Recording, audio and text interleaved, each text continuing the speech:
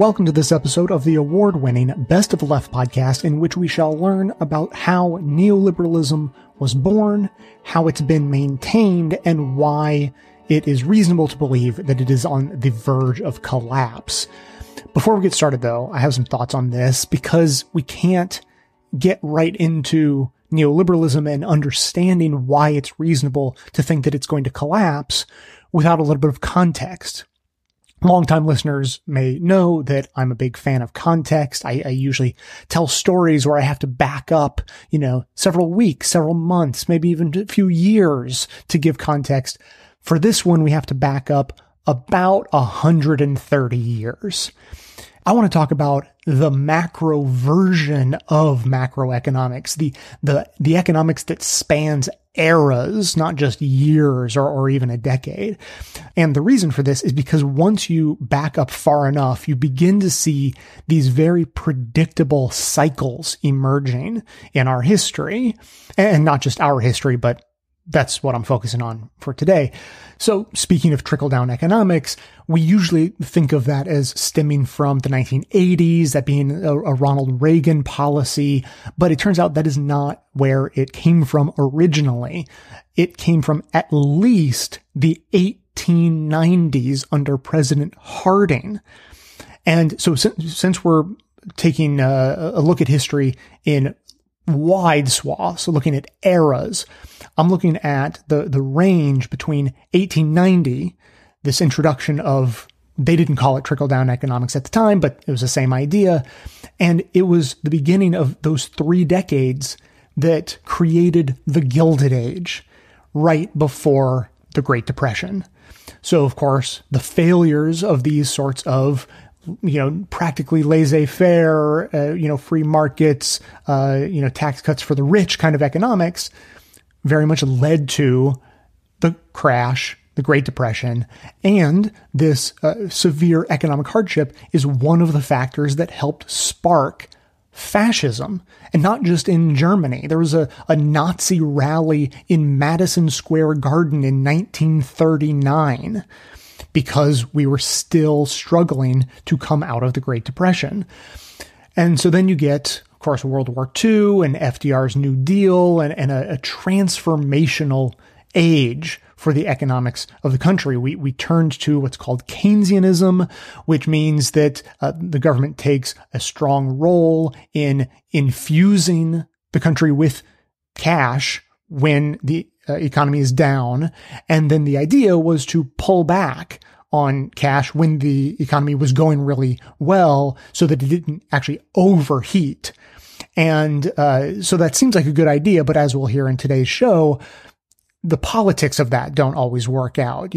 Economists sitting around a table can all agree, okay, we need to raise taxes, but then when you present that to a voting public, it doesn't necessarily work out so well. So after a good long time of the New Deal era and the economy going relatively well, we ended up running into some problems with that Keynesian idea because they weren't able to raise taxes the way they wanted to at the time that was needed. We ended up with stagflation and the problems that the economic problems we associate with the 1970s, which created, sort of similar to how the Great Depression created a crisis that could be taken advantage of by progressives to wildly change our economic situation. The stagflation of the 70s created an opportunity for neoliberals to take control and present a new story of how we should run our economy. And that ushered in the Reagan Revolution. And since then, we've been playing by a completely different set of rules than we had been under the New Deal era. And so then the pattern begins to repeat. After a few decades of trickle-down economics, giving all the money to the rich, by the time we get to the 2000s, we're in the middle of the second Gilded Age. And unsurprisingly, it all comes crashing down with the Great Recession, which, I think you know where I'm going with this, is one of the factors that sparks a new wave of nationalism and fascism, again, not just in America, but elsewhere too. And so if you see this pattern and you kind of understand where we are, then you begin to understand that it's really likely that we are on the cusp of a new progressive era led by people like Bernie Sanders and Elizabeth Warren. So that's the overview. But, let me put a little bit more meat on these bones. When I said that after the Reagan Revolution, we were playing by a completely new set of rules, in political terms, that means the Overton window had dramatically shifted. If you wanted to make sort of a metaphor out of it, you could say, like, it's sort of the same game, but on a completely different field. Like, we'd been playing the game on FDR's home turf for decades. And so the rules were sort of set and the debate was had within the confines of the foundation that had been laid by FDR and the New Deal. After the Reagan Revolution, we are now on a new playing field. The rules have changed, the debate has shifted, and we are on Ronald Reagan's home turf. So we're sort of having the same debate, but it's in a different place. We tend to think of, political positions as being fixed, and then they just fight amongst themselves. But a shift in thinking so dramatic as from the FDR era to the Ronald Reagan era, it's like the definition of common sense has changed. That's the dramatic level of shift I'm trying to describe. And the same thing happened when FDR came in. The rules changed so much that the Republican Party, which had been the party of trickle-down economics and, fighting for the rich and all of that, they became something completely different after the FDR revolution and the New Deal era. And the Republican Party became something that we could not recognize today. Have a listen to this quick clip. Well, I did not expect this. The National Republican Party has published an official policy document showing that the GOP really might be more than a gaggle of serve-the-rich plutocrats and wacky, trumped-up right-wingers. Just when you thought the party was consuming itself in the know-nothingism of its presidential pretenders and the recalcitrant do-nothingism of its Congress critters, out comes a sign of sanity. In this 18-page manifesto, the party proclaims that, quote, our government was created by the people for all the people, and it must serve no less a purpose. All the people. Forget pontifications by Wall Street billionaires dividing America into virtuous creators, like themselves, and worthless moochers, like you and me. This document abounds with commitments to the common good. Quote, America does not prosper, it proudly proclaims on page 3, unless all Americans prosper. Wow, that's downright democratic. And how's this for a complete turnaround? Labor is the United States. The men and women who with their minds, their hearts, and hands create the wealth that is shared in this country, they are America. Holy Koch brothers, share the wealth? Yes, and how about this? The protection of the right of workers to organize into unions and to bargain collectively is the firm and permanent policy of the Republican Party. Eat your heart out, Scott Walker, and you other labor-bashing GOP governors. The document also supports our public postal service, the United Nations, equal rights for women, expanding our national parks, vigorous enforcement of antitrust laws, and raising the minimum wage. New enlightenment in the grand old party. Hallelujah! This is Jim Hightower saying, can all this be true? Believe it or not, yes it is, except it's not new. This document is the Republican Party platform of 1956. So Eisenhower Republicans were then basically what Democrats are today. And the FDR New Deal Democrats were far to the left and being supported and bolstered by the socialist and communist parties of the era. So then we fast forward to the Reagan era, and we actually see that there's an equal and opposite scene playing out during the first Democratic presidency in the post-Reagan era. Clinton proclaiming that, quote, the era of big government is over, and famously ending welfare, quote, as we know it, were both signs that the Democratic Party had become something that would be unrecognizable to FDR Democrats. And, many criticize Clinton Bill and Hillary or just the institution of the Clinton presidency for pulling the Democratic Party to the right, turning it into sort of a Republican light party dependent on Wall Street for campaign contributions and all of that. And I have come to have a more forgiving perspective on the Clintons in that era, because I believe that Clinton, his actions, the presidency in general, were more a product of his time, more a reflection of the mood of the country than anything else. The mood of the country created Clinton rather than Clinton creating a new mood in the country. And now, just one last thing. Let's take a look at electoral politics through the lens of this discussion of political and economic eras. So FDR was elected at the end of the Gilded Age when that had all come crashing down. The New Deal era lasts until stagflation in the 70s, when there's a newfound hunger for a new direction. And Reagan comes in and fulfills that desire for a new direction. He is ushered in and brings a totally new paradigm to politics.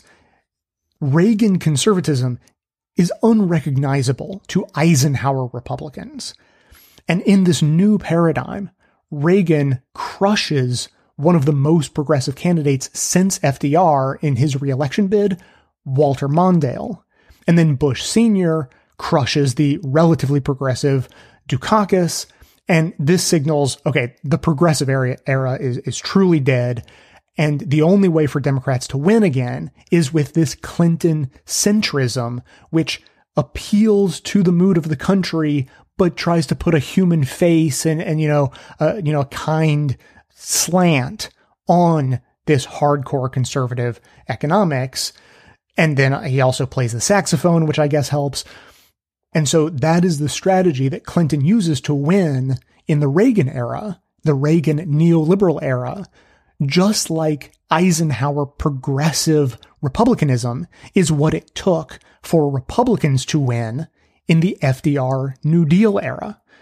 So here we are again, back at the beginning of the cycle. Trickle-down economics, Gilded Age, fascism on the rise, calls for a new progressive era in the form of Bernie Sanders and Elizabeth Warren and Jeremy Corbyn, and young people having a more favorable view of socialism than capitalism.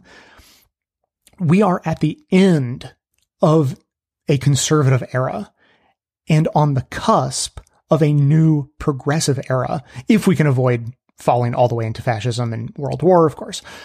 So, okay, now actually the last thing.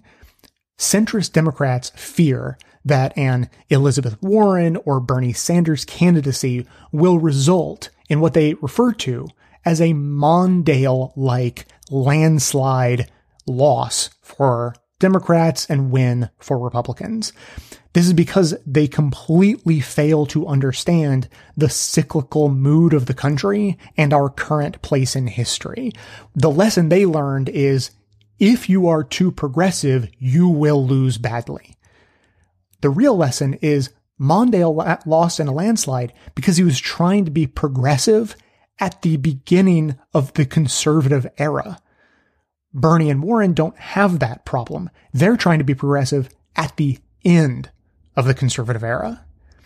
Their timing is way less like Mondale and more like FDR, who won 4 elections in a row, not just because he was a great politician, people loved him, but because his timing was right. He entered the scene at the end of a conservative era when the country was hungry for a new direction, and he brought it to them. So, if you've got 15 or 20 minutes to spare and a moderate, Democratic voting friend or family member who thinks that a vote for a Biden or a Buttigieg or someone like that is the safe bet, tell them this story and explain that no.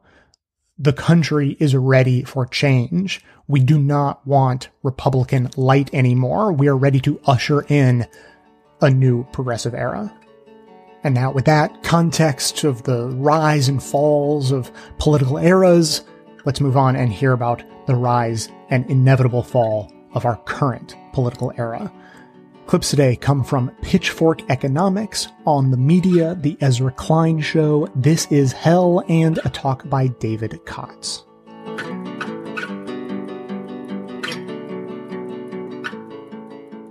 You had the best definition of neoliberalism that we'd come across, this idea of reducing everything to competition. If you could go in, I guess, starting point, tell us from your perspective what neoliberalism is, and then we want to get into where it came from. It's an extraordinary thing. You know, the cleverest trick the devil ever plays is pretending he doesn't exist. And this is what neoliberalism has done to great effect over many years. When the doctrine was first hatched, particularly in the 1930s and 40s and 50s, people were quite happy to call themselves neoliberals, but gradually that name disappeared and they almost pretend that there is no such thing. And yet it has become the dominant doctrine that governs our lives. And we call it other things. We call it Reaganomics, or we call it Thatcherism, depending which country we live in. We just think that it's sort of spontaneously emerged, but it's not. It's a very deliberate and well-crafted ideology that's been worked on by many people over a long period. Started with the work of people like Friedrich Hayek and Ludwig von Mises. And basically, it's a doctrine which says that competition is the defining feature of human life, and that we are fundamentally selfish and greedy, that these are good things because our selfishness and greed can be harnessed to make us all richer, that society should really be governed by buying and selling, and our interactions should more or less be reduced to commercial interactions. And by that means, we can, it claims, make the best decisions, because what buying and selling does is to create a hierarchy of human worth. We can determine who are the best and most worthy people, and there's a very easy way of determining that because they are the richest people. And the people at the bottom of the heap, the poor, well, they are inherently undeserving. How do you know? Because they are poor, because they have failed in the great human competition. And anything that tries to interfere with the discovery of that natural order through buying and selling, such as government intervention, regulation, taxation, trade unions, that must be stamped out to allow the whole of society to become a kind of market. That's the theory. That's how it's supposed to work. And apparently that is supposed to deliver us from bureaucracy, from red tape, from chaos, and create a kind of utopia in which the invisible hand of the market ensures that we live in the best of all possible worlds. The reality is that it doesn't quite work out like that. And to be clear, this is not a narrative that emerged organically. It was intentionally designed as a counter-narrative to what they feared was this, scourge of socialism, either the kind in Stalinist Russia or the democratic socialism that we were seeing in Europe. Yes, that's correct. I mean, when Friedrich Hayek wrote his book, The Road to Serfdom, in 1944, he basically considered any attempt to intervene in markets or to create welfare systems, social security systems, was the slippery slope towards totalitarianism. And that even such apparently mild interventions as the US New Deal or the beginnings of a sort of social democratic welfare state in the UK would inevitably lead to Stalinism or Nazism or other forms of totalitarianism. And this sort of slightly extreme and crazy belief, which was really very marginal to begin with, attracted a lot of extremely rich people because they thought, well, a world in which there's hardly any tax, hardly any regulation, no trade unions, that's a great world for millionaires. Yeah. That's a great world for corporations because we can be free. So they started talking about freedom. But they were very careful not to specify freedom for whom.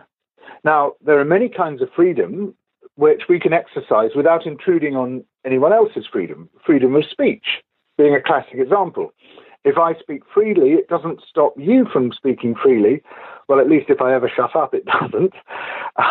But there are other freedoms which intrude on other people's freedoms. So, for instance, if I say I want to be free from labour regulations, I don't want my workers to impose on me with their demands for holidays, for sick pay, for weekends, for contracts, for pensions, then that freedom which I've acquired is actually a massive cost and an imposition upon my workers, who then find themselves without economic freedom, without security, without a lot of the good things in life. Their freedoms have been restricted. If I am free to pollute the river or to pollute the atmosphere, other people are not free from the impacts of that pollution. In fact, that pollution can be a terrible imposition on the lives of other people. If you pour your toxins into the groundwater, we are not free from poisoned water. So your freedom detracts from our freedom, and it's a zero-sum game in cases like that. But they were very careful not to say whose freedoms they were talking about. They were just saying freedom, as if it makes us all free. And so with the support of some of the world's richest people, Hayek and von Mises and many others started to get together to form what has been described as a sort of neoliberal international. The Mont Pelerin Society in 1947 was where it began, but it quickly proliferated into a massive network of think tanks, of academic departments, of journalists, all sponsored by these immensely rich people to promote these rather wacky ideas and to bring them slowly towards the mainstream. And not only were they promoting them, they were refining them and finding new ways to tell the story so that it became more acceptable to people. It sounded more like common sense and less like something completely crazy. And gradually this completely wacky idea becomes more and more accepted within mainstream media, within mainstream society, until people say, oh, well, yes, maybe that's sensible. And then when Keynesian social democracy starts to run into big trouble in the 1970s, the neoliberals were able to come forward with this massive network they'd created, this sort of international network, and say, we've got the answer. We've got this whole new story which you can adopt. And people like Margaret Thatcher and Ronald Reagan immediately pounced on this and said, yes, this is the answer. And by then it wasn't called neoliberalism. It wasn't really called anything. It was as if it were a description of a natural process like Darwinian evolution. This is just how society works. And that explains its great power. They make it sound as if it's not a doctrine at all, as if it's not an ideology at all, as if it's a description of society. Yeah. Right. It's Econ 101. That's what they tell us here. Our friend Yuval Harari has, I think, quite rightly pointed out that the iron law of history is that these meaning systems, these narratives, these, what he calls these intersubjective realities, are always anchored by one of two claims. Either God says, or it's a law of nature. Yes. And neoliberalism and neoclassical economics adopt the latter. They basically assert that these are immutable natural laws, that this is just the way it is. And it's highly misleading. I mean, they take a basically Hobbesian view of humanity, which is that we are fundamentally selfish and greedy.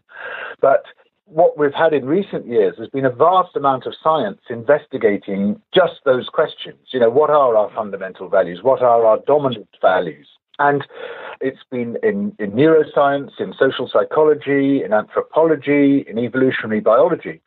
And remarkably, all those different disciplines have come to very similar conclusions, that while the majority of people do have some selfishness and greed in us, those are not, for most of us, our dominant values. Our more dominant values are community feeling, our empathy, altruism, kindness towards others, kindness towards our family, kindness towards our neighbors, kindness towards people in general.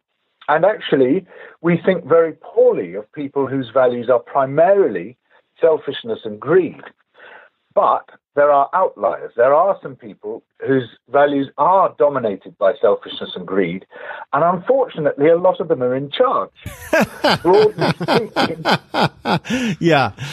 Yes. Broadly speaking, we are a society of altruists governed by psychopaths. Yeah. Sociopaths make up about 3% of the general population. About what percent of corporate boardrooms, I think it was like 25%, wasn't it? It's just so depressing.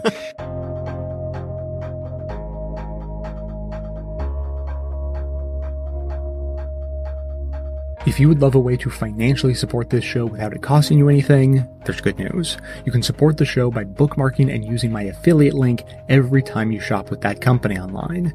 You know, basically the one company online. Lots of evil tendencies, owned by the richest dude in the world, that one. Chances are you shop there at least now and then, maybe even a lot. Perhaps you make a lot of business-related purchases, I know some of you do. Or maybe you have a standard selection of home goods you get delivered regularly. In any case, you might have some mixed feelings about it, and you'd be right to, but if you do end up using the site, at least you can help siphon off some of that corporate blood money to help support the production of this show. Your shopping experience will be identical to usual, and it won't cost you a dime more. You can get the affiliate link from the show notes on the device you're using to listen right now, or you can find it on the sidebar of the homepage at bestofleft.com. You can bookmark the link so you can set it and forget it while continuing to support us into the future. It helps more than you think, I promise it does, and the more who join in, the more it helps. So thanks for taking the time.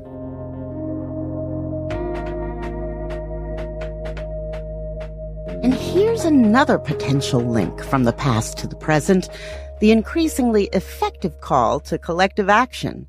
Because, though conventional wisdom says that Roosevelt bestowed workers with a voice as yet another New Deal remedy, an elixir from the Oval Office, Jane McAlevey, writer and longtime labor organizer, explains that that's not how it happened. Yeah, no, that's a little upside down.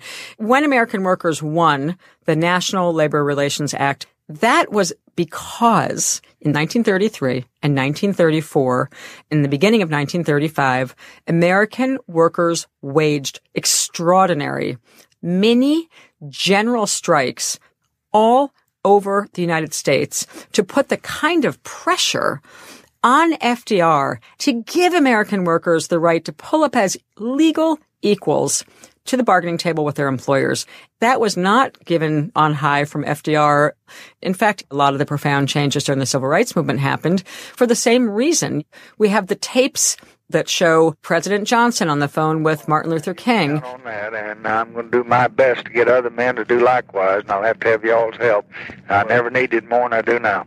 Well, you know you have it, and just feel free to call on us for anything. You better go create a lot of holy hell down there in the South so that I have the ability to do it. That's exactly what was happening in the 1930s in the New Deal. When FDR took over, he did a bunch of other things that were urgent and important. The Civilian Conservation Corps, the Works Progress Administration. I mean, there's a very long list of things that happened in the first 100 days. The National Labor Relations Act was not in the first 100 days. It was 1935 in the summer, 2 years into it, right? And it happened as a result of workers standing up for themselves and creating a crisis through massive strikes. But in the years since the New Deal, we've seen labor decline in prominence. I mean, starting with the Taft-Hartley Act, right, in 1947, which restricted the activities and the power of the unions. You have right to work laws, which undermine the very structure of the unions. So why are we seeing all these strikes now? I think you're seeing the strikes now because we are at the same level of grotesque income inequality that we were in during the Great Depression. You had 25% of America unemployed in 1932. What's similar and different in 2018 when the strikes began, in 2019 and heading into 2020 in this crucial year, is that we definitely have 25% as an index of misery. It's that corporations are more sophisticated today. So it's not rampant unemployment. It's rampant underemployment.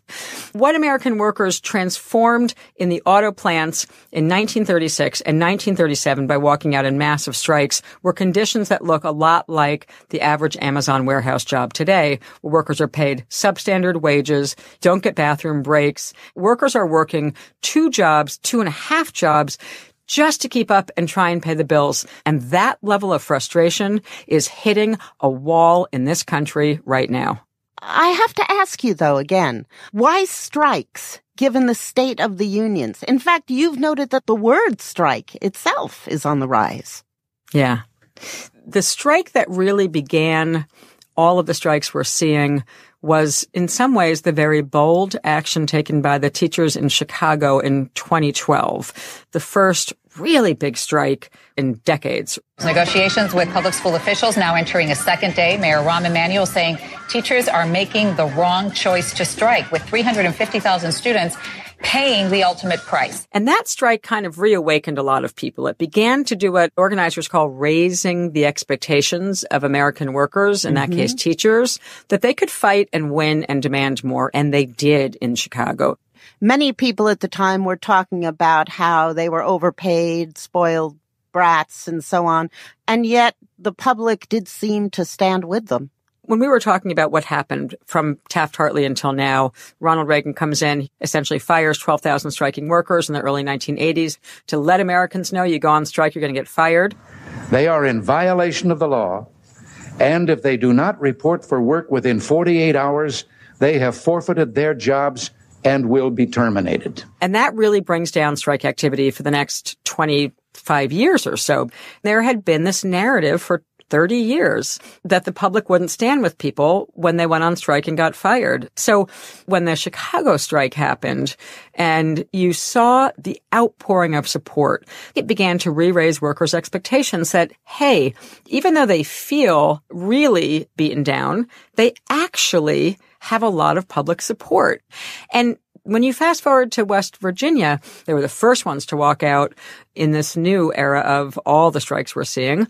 When I interviewed a lot of those workers, one, they had met the Chicago teachers. They actually went to find them and seek them out. And two, the place where a lot of them met was the 2016 Sanders campaign. And if you look in West Virginia, he won every single county. And a lot of these young teachers, when Trump won, said to themselves, wait a minute, we built an amazing movement. What are we going to do now? And then right at that moment, the state legislature in West Virginia announced that they were going to take huge cuts. They were going to have to pay $200 to $400 more per month for their health care, and they were going to get a 1% raise. And they said, that's it. We're out of here. And they began to do real grassroots organizing work, teacher to teacher, bus driver to teacher. And when they walked out, it was everyone. I mean, they were drawing on the history of the United Mine Workers. They were drawing on a proud working class tradition in West Virginia. But they have now set ablaze the whole country. A string of workers walking off the job and winning in the education sector, then against the Marriott hotels, then against Stop and Shop this spring, enabled the General Motors workers to say, forget it.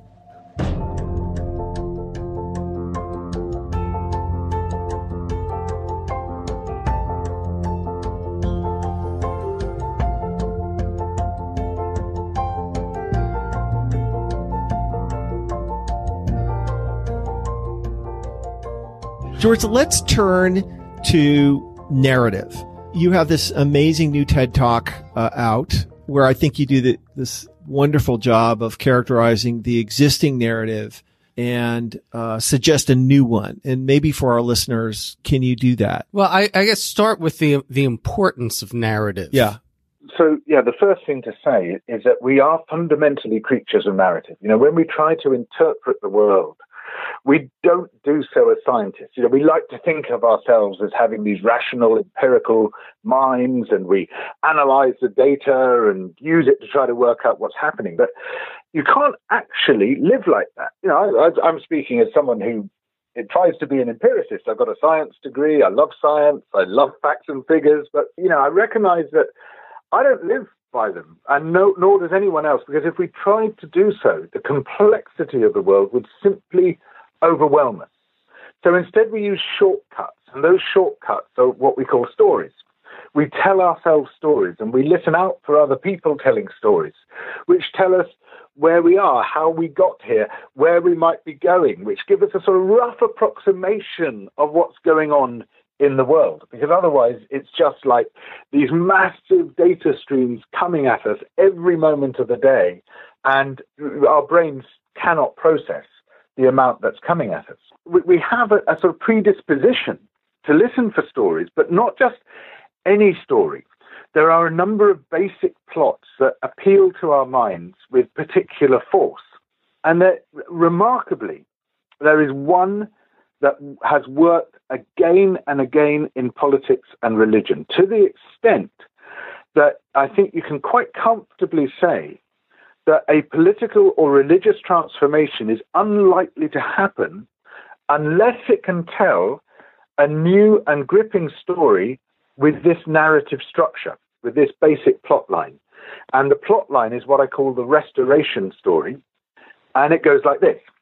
Disorder afflicts the land, caused by powerful and nefarious forces working against the interests of humanity.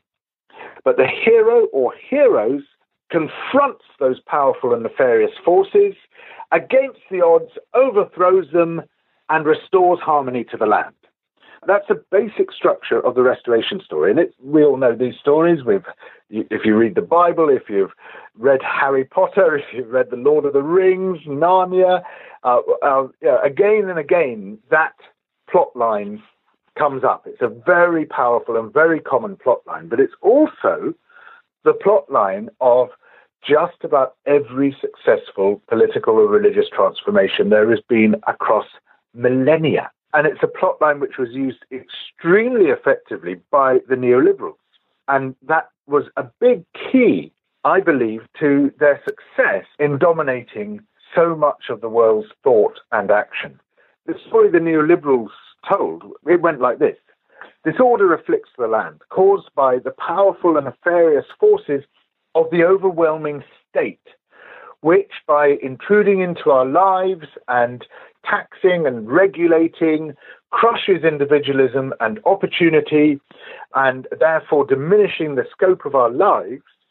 But the hero of the story, the freedom-seeking entrepreneur, confronts those powerful and nefarious forces, and against the odds, by creating markets where none existed before, rolls back the state, overthrows those forces, and restores harmony to the land in the form of the universal free market. We're creating opportunity and freedom where there was none before. That's the story. And it's very effectively told in many different forms, in long form, in short form, in books, in pamphlets, in videos, in political speeches.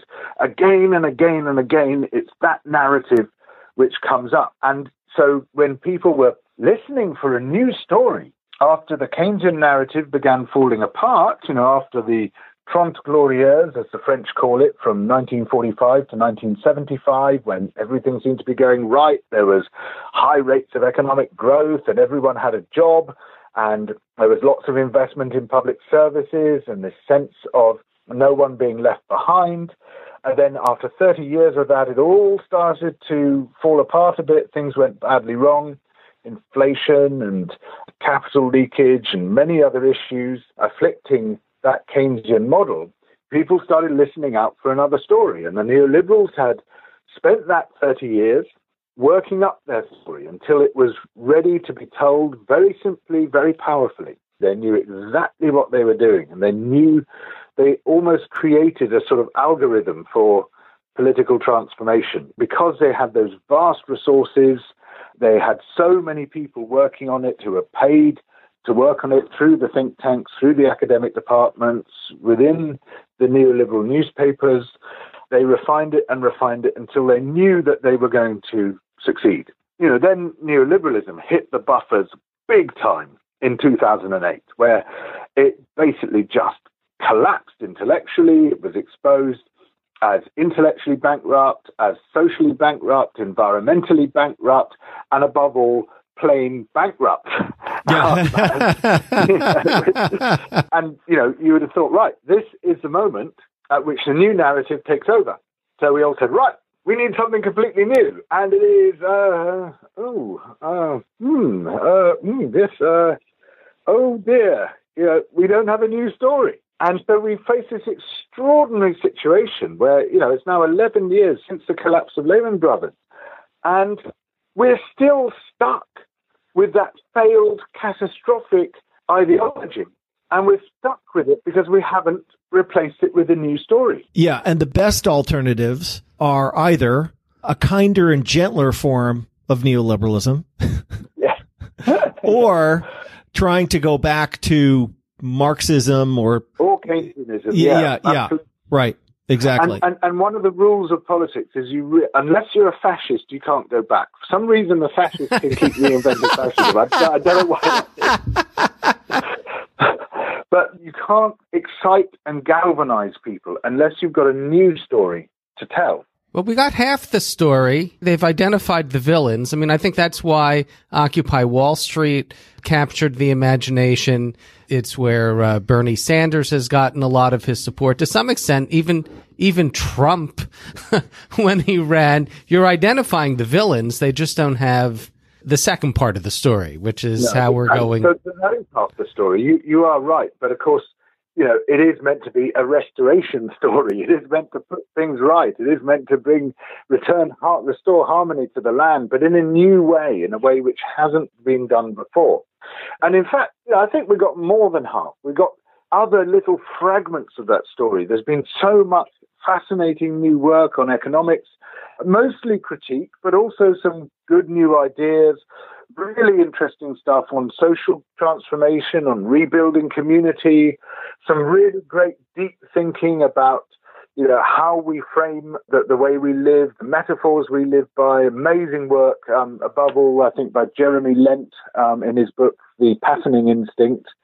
So we got sort of fragments of the story. We're sort of part of the way there. Yeah, I mean, I think the heart of the new story, and George, I think you rightly identify this, is in a reimagination around the fundamental nature of human behavior. Right. But the new story has to start with an acknowledgement that the defining feature of human beings and human society is cooperation, not selfishness. Yeah, that's right.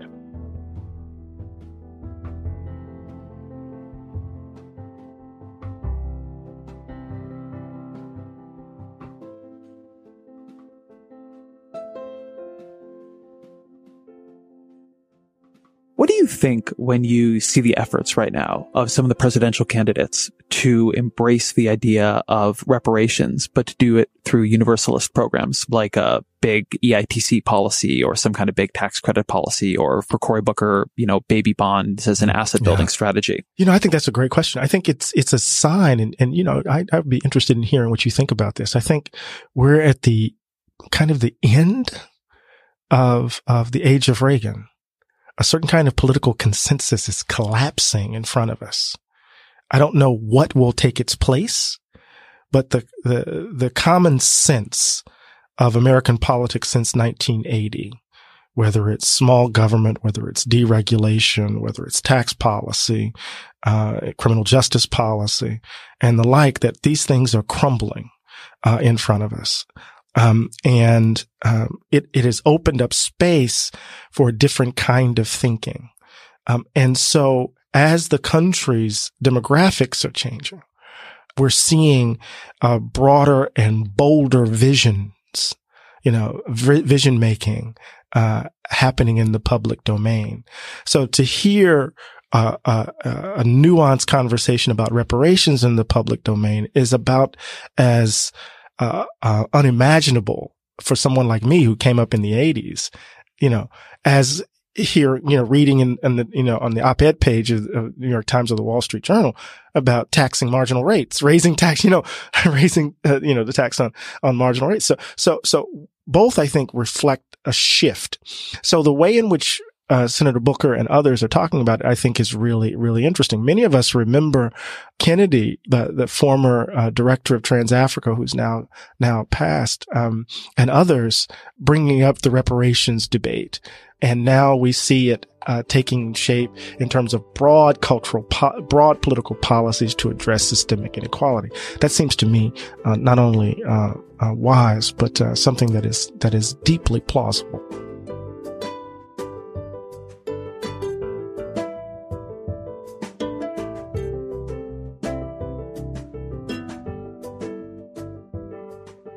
Yeah, so you wrote a detailed economic history here. I'm wondering if you've considered an alternative history, what our current economy might look like had Milton Friedman and his theories not become ascendant. What would this world look like today if we had continued more in the Keynesian realm?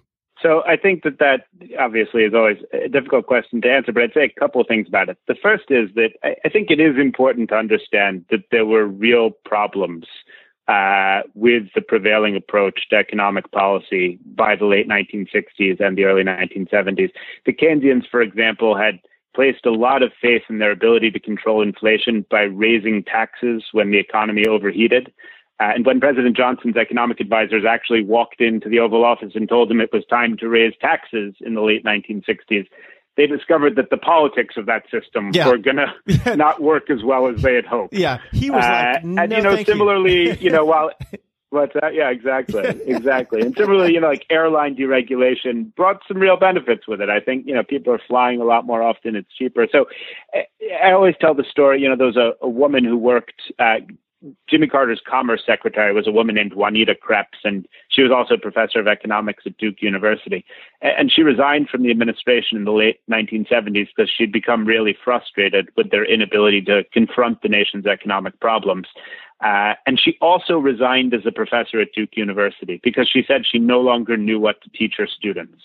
So, and she was a Keynesian, and like other Keynesians, she'd reached a point of she was at a loss. There was this real frustration with the way things were. And so I don't think that should get lost. There's a nostalgia for that era that, I don't think it can be as simple as just going back to the things we were doing back then. There were problems and they needed to be fixed. But with that said, I think that the rise of inequality has happened in large part simply because we weren't trying to prevent it. The absence from public policy of a discussion of the distribution of economic gains, of making sure that we have that people have the opportunity to prosper in this country, that we're taking seriously these issues, has had enormous consequences. And it's easy to imagine an alternate history in which those issues have remained at the forefront of public policy, and we were in a different place today. And you don't even need to imagine. You can actually just look at other countries that are struggling with the same issues of globalization and mechanization that are confronting the U.S., but still have done better on these metrics. And the one that I always find striking is France, because every American knows that our economy grows faster than France, and we find it, very validating that that's true. It's the victory of our economic system. But if you exclude the top 1% of people in each country and just look at income growth for the 99%, income growth has been much faster in France for the 99%. They have less growth overall, but they're doing a much better job of distributing it.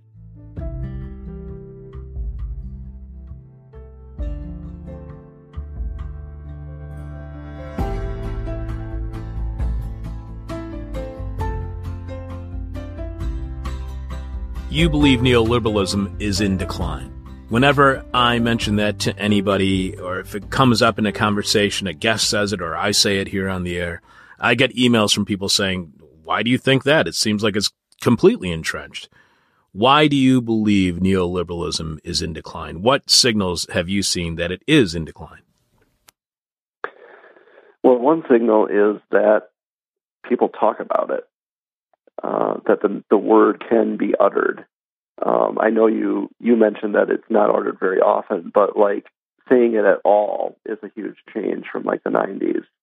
The fact that it can be viewed as some particular thing rather than just the way the world works, that's already a chink in the armor. And I think that, in the early days of neoliberalism, it did deliver, it did deliver on some of its promises. They really did whip inflation. they really did start to deliver economic growth, even though it was subpar compared to the post-war period. Now we've reached a point where not only is neoliberalism not fulfilling its promises, but it's not even bothering to make any promises. The Hillary Clinton slogan, "America is already great." It feels like she's saying, I'm going to treat you like an adult. I'm going to let you know there's no possibility of improvement. Another sign, I think, that neoliberalism is weakening is that, Obamacare, which was supposedly the only possible health plan that could ever pass, people are realizing that its goal is legitimate, that state kind of provision or guarantee of access to health care is something that people want, but they also can see that Obamacare as it is not delivering it in an efficient and robust way. And this is opening up the possibility of something like Medicare for all. The fact that this is a serious point of debate, the fact that most major Democratic candidates are endorsing it, something like that kind of actual expansion of the welfare state was something that would have been unthinkable. It was unthinkable when Obama, came into office with, a Senate supermajority, but now it's suddenly on the table. I think that basically everything that kind of undermines the sense of inevitability of neoliberalism is a sign that the system can possibly be overthrown and changed. Neoliberalism, because it can't really sell itself as a positive, beneficial, exciting thing, it has to rely on inertia. It has to rely on being the default option. And it just doesn't seem like it's the default option in people's minds as much anymore. You describe neoliberalism as a political theological paradigm, and we don't have time to go throughout your whole idea of political theology, which makes this argument about neoliberalism absolutely fascinating. We're talking to Adam Kotsko, author of Neoliberalism's Demons, on the political theology of late capital.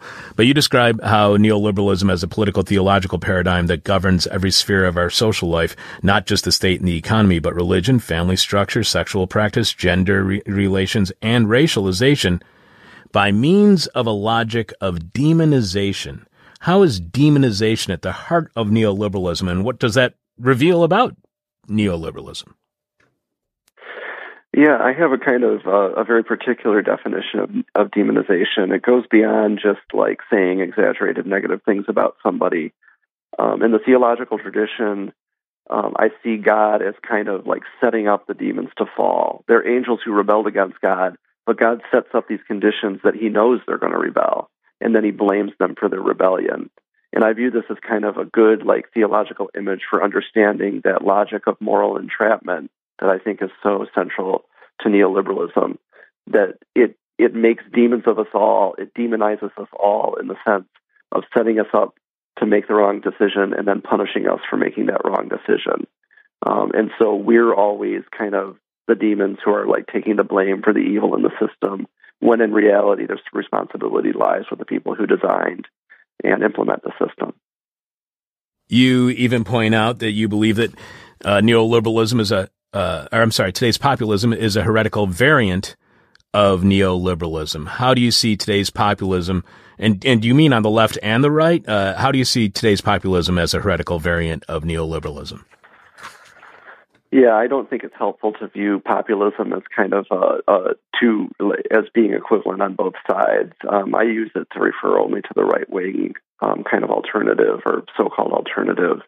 And basically, we view heretics as kind of rebels against whatever theological cause they're heretics to, but really they're trying to purify the religion usually. They're trying to kind of, they believe it's been hijacked and betrayed, and they want to get to like a more authentic form. And often they do this by exaggerating certain features, and I think that that's exactly what's happening with right-wing populism. That another way of putting it is that it's a parody of neoliberalism. They're actually doubling down on the worst features of neoliberalism without any genuine alternative emerging. Like Trump is basically like a dumber and more brutal version of the neoliberal order, which in my mind is clearly not a viable alternative simply because it's incoherent and self-undermining. And so that's the sense in which I view it as a heresy. How difficult is it? Because you point out this over and over in your book, that neoliberalism is a system of self-legitimation. Are you seeing any cracks in that self-legitimation of neoliberalism today?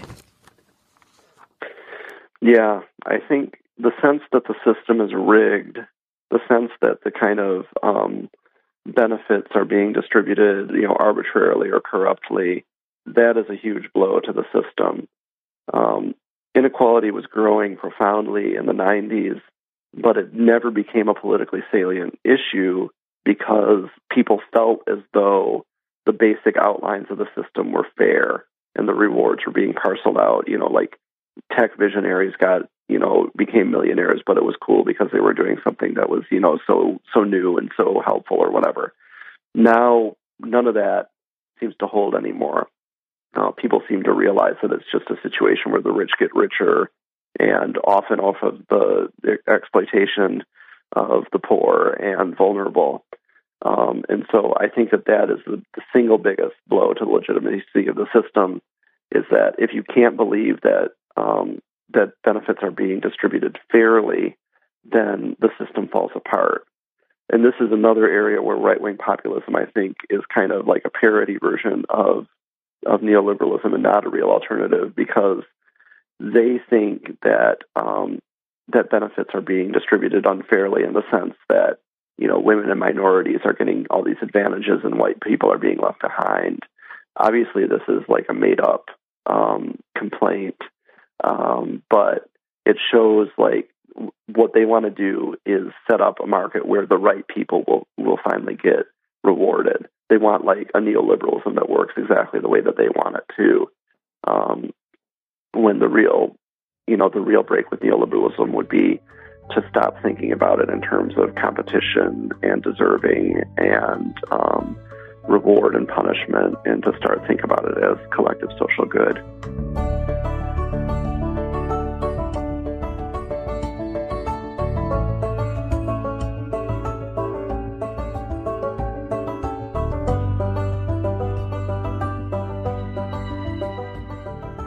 The theme of neoliberal capitalism is marketization. Neoliberalism is not just a policy, it is a coherent set of economic, political, and cultural institutions that all reinforce each other, that fit together, and that are supported by a particular set of ideas. It also embodies, as Al noted, a particular form of the capital-labor relation, in which capital strives to completely dominate labor. Now, neoliberal capitalism did bring 25 years of relatively stable, if not very vigorous, economic expansion.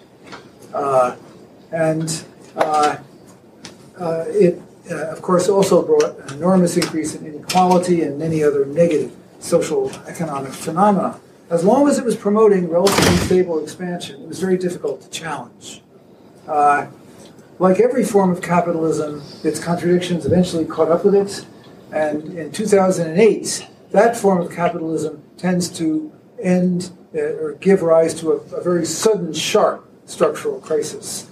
The crisis of 2008 was very much like the crisis of 1929, also a crisis of an earlier liberal, relatively free market form of capitalism. So I'm arguing that 2008 marked the end of the phase of neoliberal capitalism when it could promote normal economic expansion. And what we've seen since then is stagnation in the U.S., in Europe, in Japan, throughout the developed capitalist world, which has now spread to the less developed parts of the world. A structural crisis can be resolved only by major restructuring. This is true of every past structural crisis. The crisis of the late 19th century was resolved only by the rise of big business and finance capital and a more active role for the state, briefly, in regulating the economy. The crisis of the 1930s was resolved by the post-war form of more statist, strong trade union capitalism. The crisis of the 70s was resolved by the neoliberal transformation. Structural crisis has, in principle, three possible outcomes, continuing stagnation if there is no restructuring, but I think it's unlikely that can continue, especially in the U.S., for very long. Second is restructuring of capitalism, which is not impossible, to restructure it so that it would again promote one or several decades of expansion, or passing beyond capitalism. I think this is a possibility in a period such as this. Restructuring within capitalism can take different forms. There's reason to believe that if capitalism is to be restructured, it will be restructured in the direction of a more statist form of capitalism. But there are different types of more statist forms, and we're seeing advocates of those two types now. One is a nationalist, authoritarian form of capitalism, and I think Trump represents that direction of restructuring, which could form a coherent but very unpleasant system. And the second is a more social democratic form of restructuring, which I think is what Bernie Sanders, despite his use of the term socialism, is really calling for. When asked, he says, the New Deal, that's what I'm for. And it'd be a lot better, but it's not what most of us think of as socialism. Now, I think there's no laws that can determine what will come next. It's the result of complex struggles among various classes and groups. But this structural crisis creates the possibility of either radical reform or even transition beyond capitalism. The left has opportunities in this period. The events of 2008 to 9 significantly delegitimized capitalism. I mean, for decades, people have been told you sink or swim based on your own efforts, and all of a sudden, when the big banks were all about to go bankrupt, the taxpayers bailed them out. This had a really big shock effect. I think that's why so many people are now saying, well, if this is capitalism, maybe socialism would be better. I think that's one major reason. Second, there's a growing sense that the system is not working. It's a remarkably widespread sense among the population. And so they're looking for major change, for something different. Third, there has been further intensification of exploitation and oppression, which has been going on since 1980, but it's been intensified since 2008, 2009. Almost all of the additional income generated in the U.S. has gone to the top 1%. It's quite, in the last few years, it's quite remarkable. So this is a period when proposals for major change suddenly can get a serious hearing when they could not previously. Of course, there's also a danger. This is fertile ground for a growing strength of right-wing groups and leaders, and we're seeing this not just in the U.S., but in many places in the world, in the Philippines, in Austria, in Turkey, in many places. There are right-wing authoritarian nationalist movements, parties, leaders who are emerging. Structural crisis gives rise to political polarization.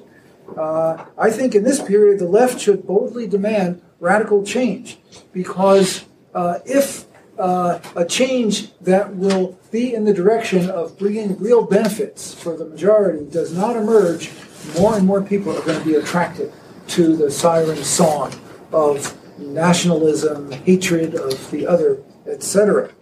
Failure to build a growing left in this period, which would offer a real solution to the problems people face, it would not just miss an opportunity, it would lead more people, result in more people turning to the right, with disastrous consequences for all of us.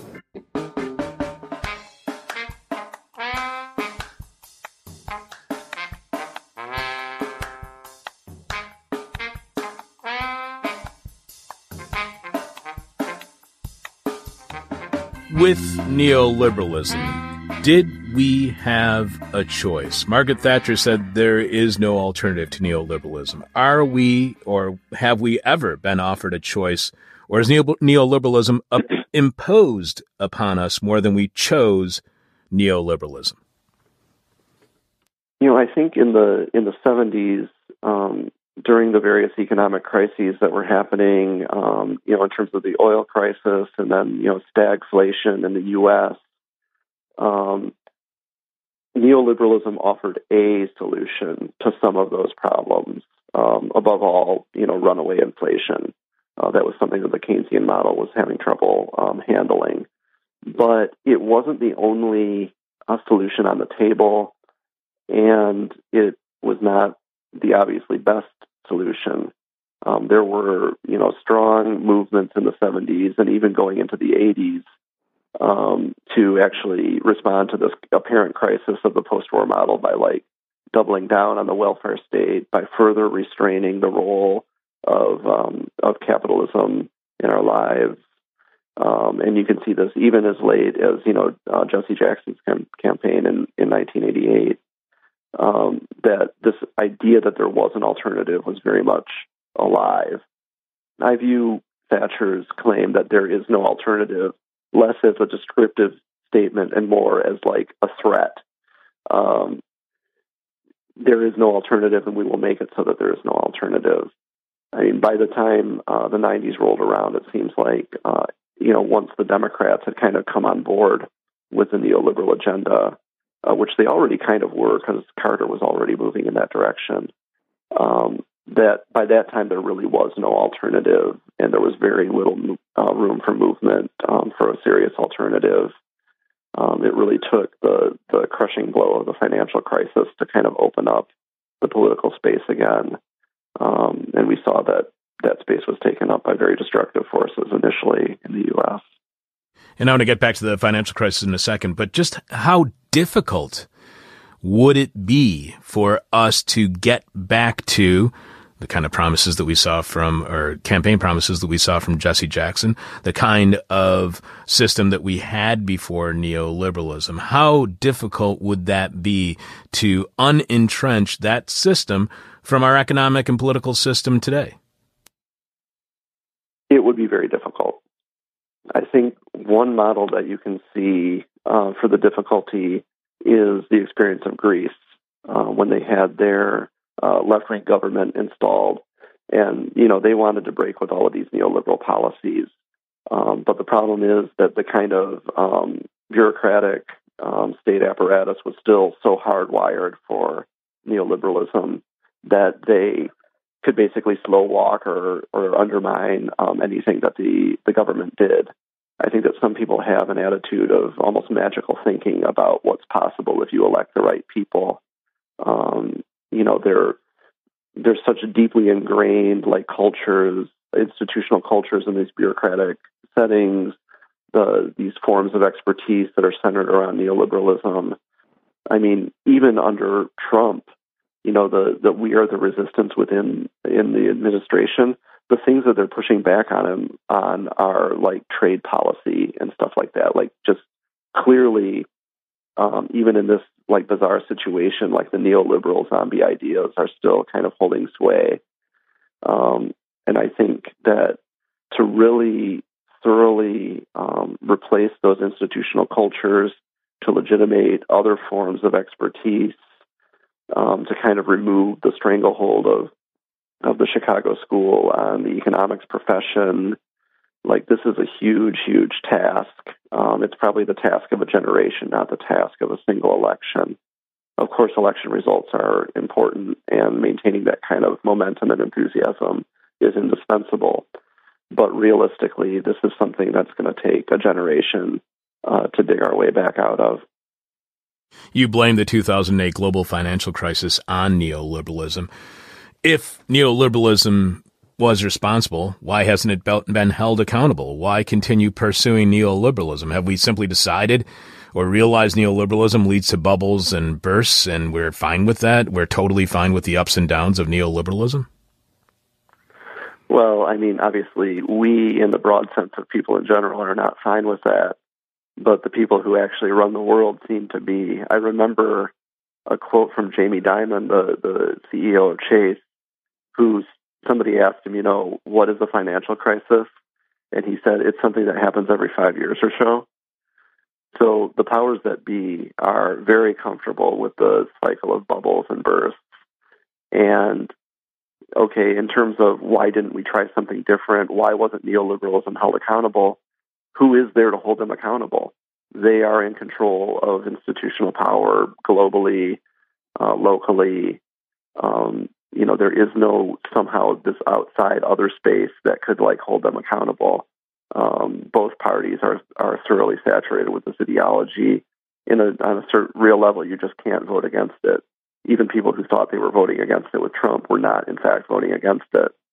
I think he would have been voting against it with Sanders, but only in part because in order to get anything done, he would need the cooperation of the still largely neoliberal Democratic Party.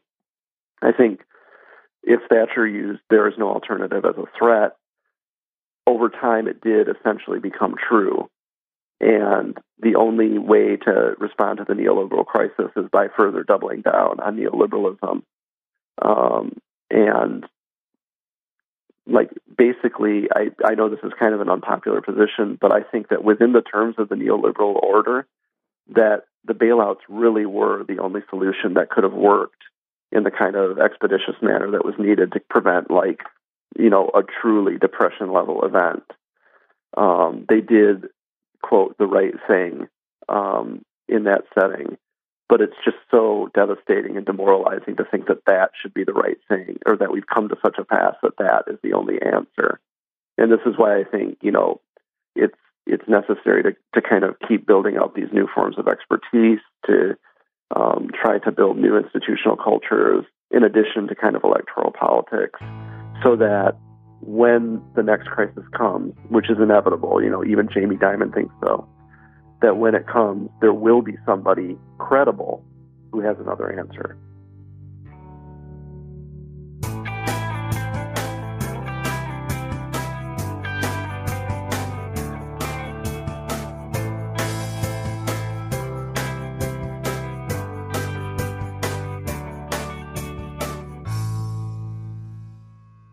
We've just heard clips today, starting with Pitchfork Economics in 2 parts, talking with George Monbiot about how neoliberalism happened. On the Media spoke with Jane McAlevey about the thread of effective labor organizing from FDR to today.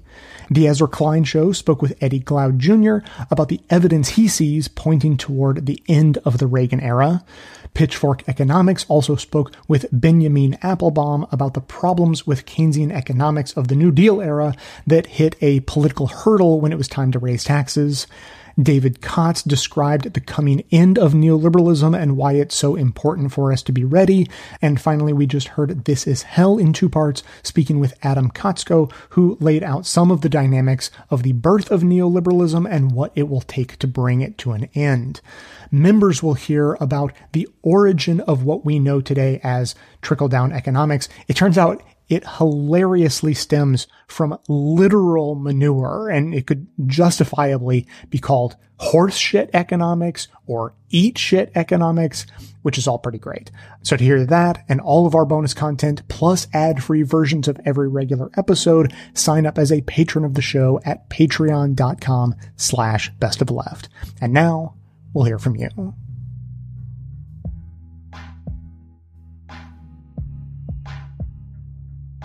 Hey Jay, it's Jesse from Boston. I just wanted to call to express my solidarity with you and anyone else who struggles with seasonal depression. I also struggle with it, especially living in Massachusetts. It's pretty cloudy and it can feel isolating, but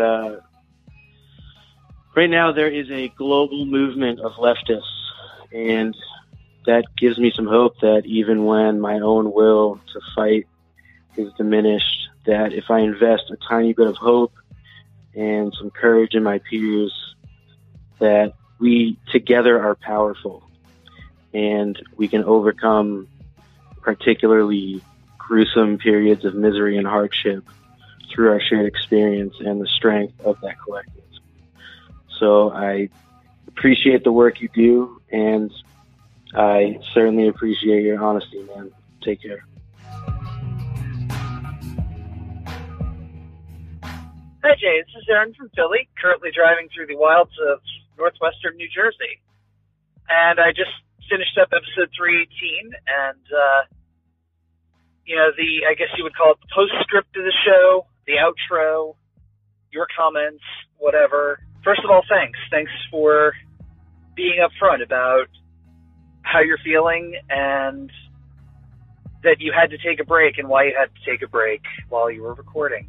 I've been feeling it harder than usual this year, too. I don't know if I specifically have seasonal affective disorder, but I just feel like this November has been harder than usual, and I don't know why. I think the daylight savings time change hit harder than usual, going so abruptly from it's dark at 5:30 to it's dark at 4:30. Just it really messed with me this year, and I've noticed that my emotional state has been less good than usual, and I think it may also be partly due to, just affected by everything around me. Who isn't? So, anyway, I just wanted to say that I feel it too, and just thanks for being upfront, and you're not alone, because I'm feeling that way, and it feels good to know that I'm not alone, and other people out there are feeling the season really hard this year. So thanks for putting that out there, and thanks for putting the show out there every week, and really appreciate it. Stay awesome. Hey Jay, it's Alan from Connecticut calling in regarding your sunshine policy and your rerun of episode 1228. Hey, good for you for getting out there in the sunshine and so forth. And I just wanted to follow up as listeners. I feel like I'm trying to catch up and I can't take a break, but your sunshine policy, your intro sparked me. And so I am going to pause on listening for the day, and I'm going to put on some Imagine Dragons, and I'm going to rock and roll on my trip instead of listening to you and the patriarchy, and I will catch up with that on the next cloudy day, which, I don't know, it's cloudy day today too, so that really doesn't help. But anyway, so I'm inspired, and I'm going to go rock out and deal with politics and life another time. So thanks for giving me permission to do that as well. And so I'll be a little bit further behind, but so what? Stay awesome. Hi, Jay. This is Linda from New Jersey, my second ever call. After listening to the end of your last show comments, I, as a nurse and mother, feel compelled to respond. First, although the days are a bit shorter after daylight savings time ends in November, such a great time to enjoy those walks on crisp fall days. I've been enjoying them, and I would encourage. Also, I've been posting, and I have been talking up your show to lots and lots of people. So I have no confirmations, but I'm hopeful that some new members based on those conversations. That would be nice. Finally, speaking for myself and presumably for your loyal listeners, we very much value the work you do and appreciate your dedication. And just want to say, hang in there. Okay? You take care. Bye.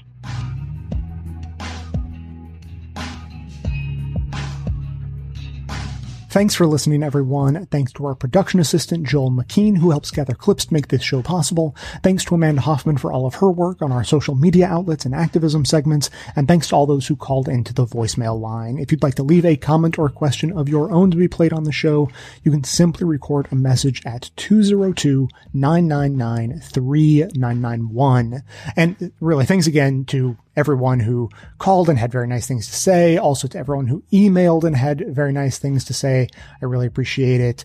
My update on that is good news. I can say very clearly that Friday late afternoon, evening, when I recorded the last final comment section, was clearly my low point. I mean, hopefully that remains the case, that is the lowest point, and I'm sort of bouncing back from there. But having that experience, it was, I thought about this that evening in the moment. I thought, this feels like having had food poisoning and throwing up. Like, you feel so much, like, it's not a good feeling to go through that process, but you feel a lot better on the other side. I came out of that recording session and thought, like, yeah, things don't feel great, but I think they already feel better. Like, just having talked about it, as I said, like, taking a break, because I needed to cry for no reason. It was, it was like it was an emotional vomit. I just needed to get something out of my system. And, as I said, like darkness does weird things to our brain chemistry and all of that. Like, I can tell the difference between that sort of circumstantial depression that I think, a lot of people are getting these days, the loneliness syndrome, all of those that tie into how our society is structured. And we've been talking about that a lot, and the brain chemistry stuff. Like when the brain goes and does weird stuff, like you have a little bit of a out of body experience and just look at yourself and be like, what is going on? Like, why would I feel like this? And it's just because something has gone wonky. And whatever that was, just having a good healthy cry for a minute, I think honestly, like flipped another switch. And I'm not like 100% normal or anything, but it's not like that day anymore. And then just one last note on the chemistry versus social circumstance factor.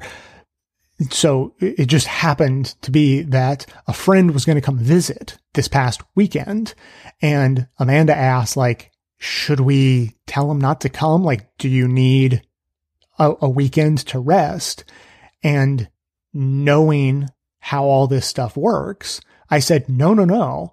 I'm really looking forward to them coming. I think this might be exactly what I need right now.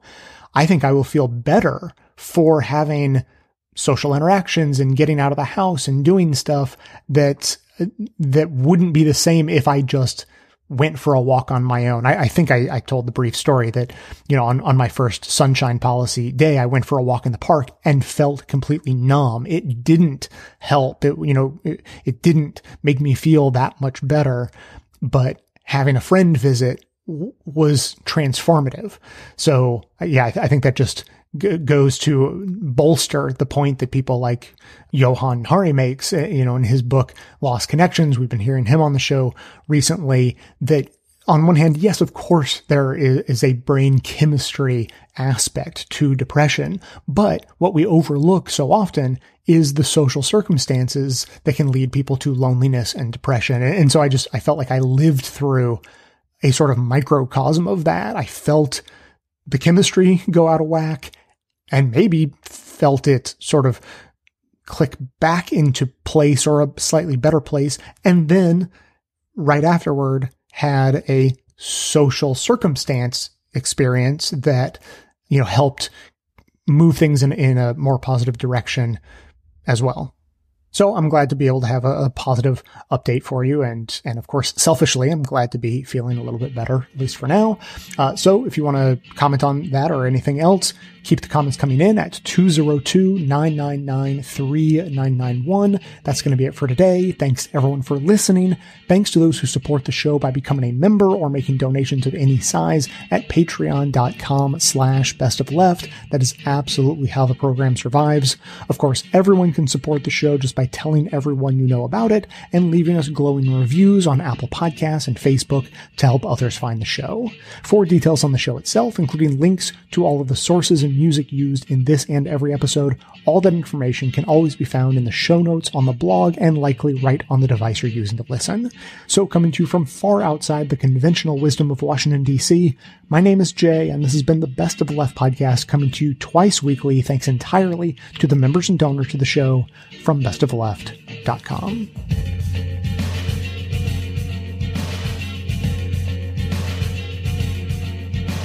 And now to wrap up with today's news by Limerick.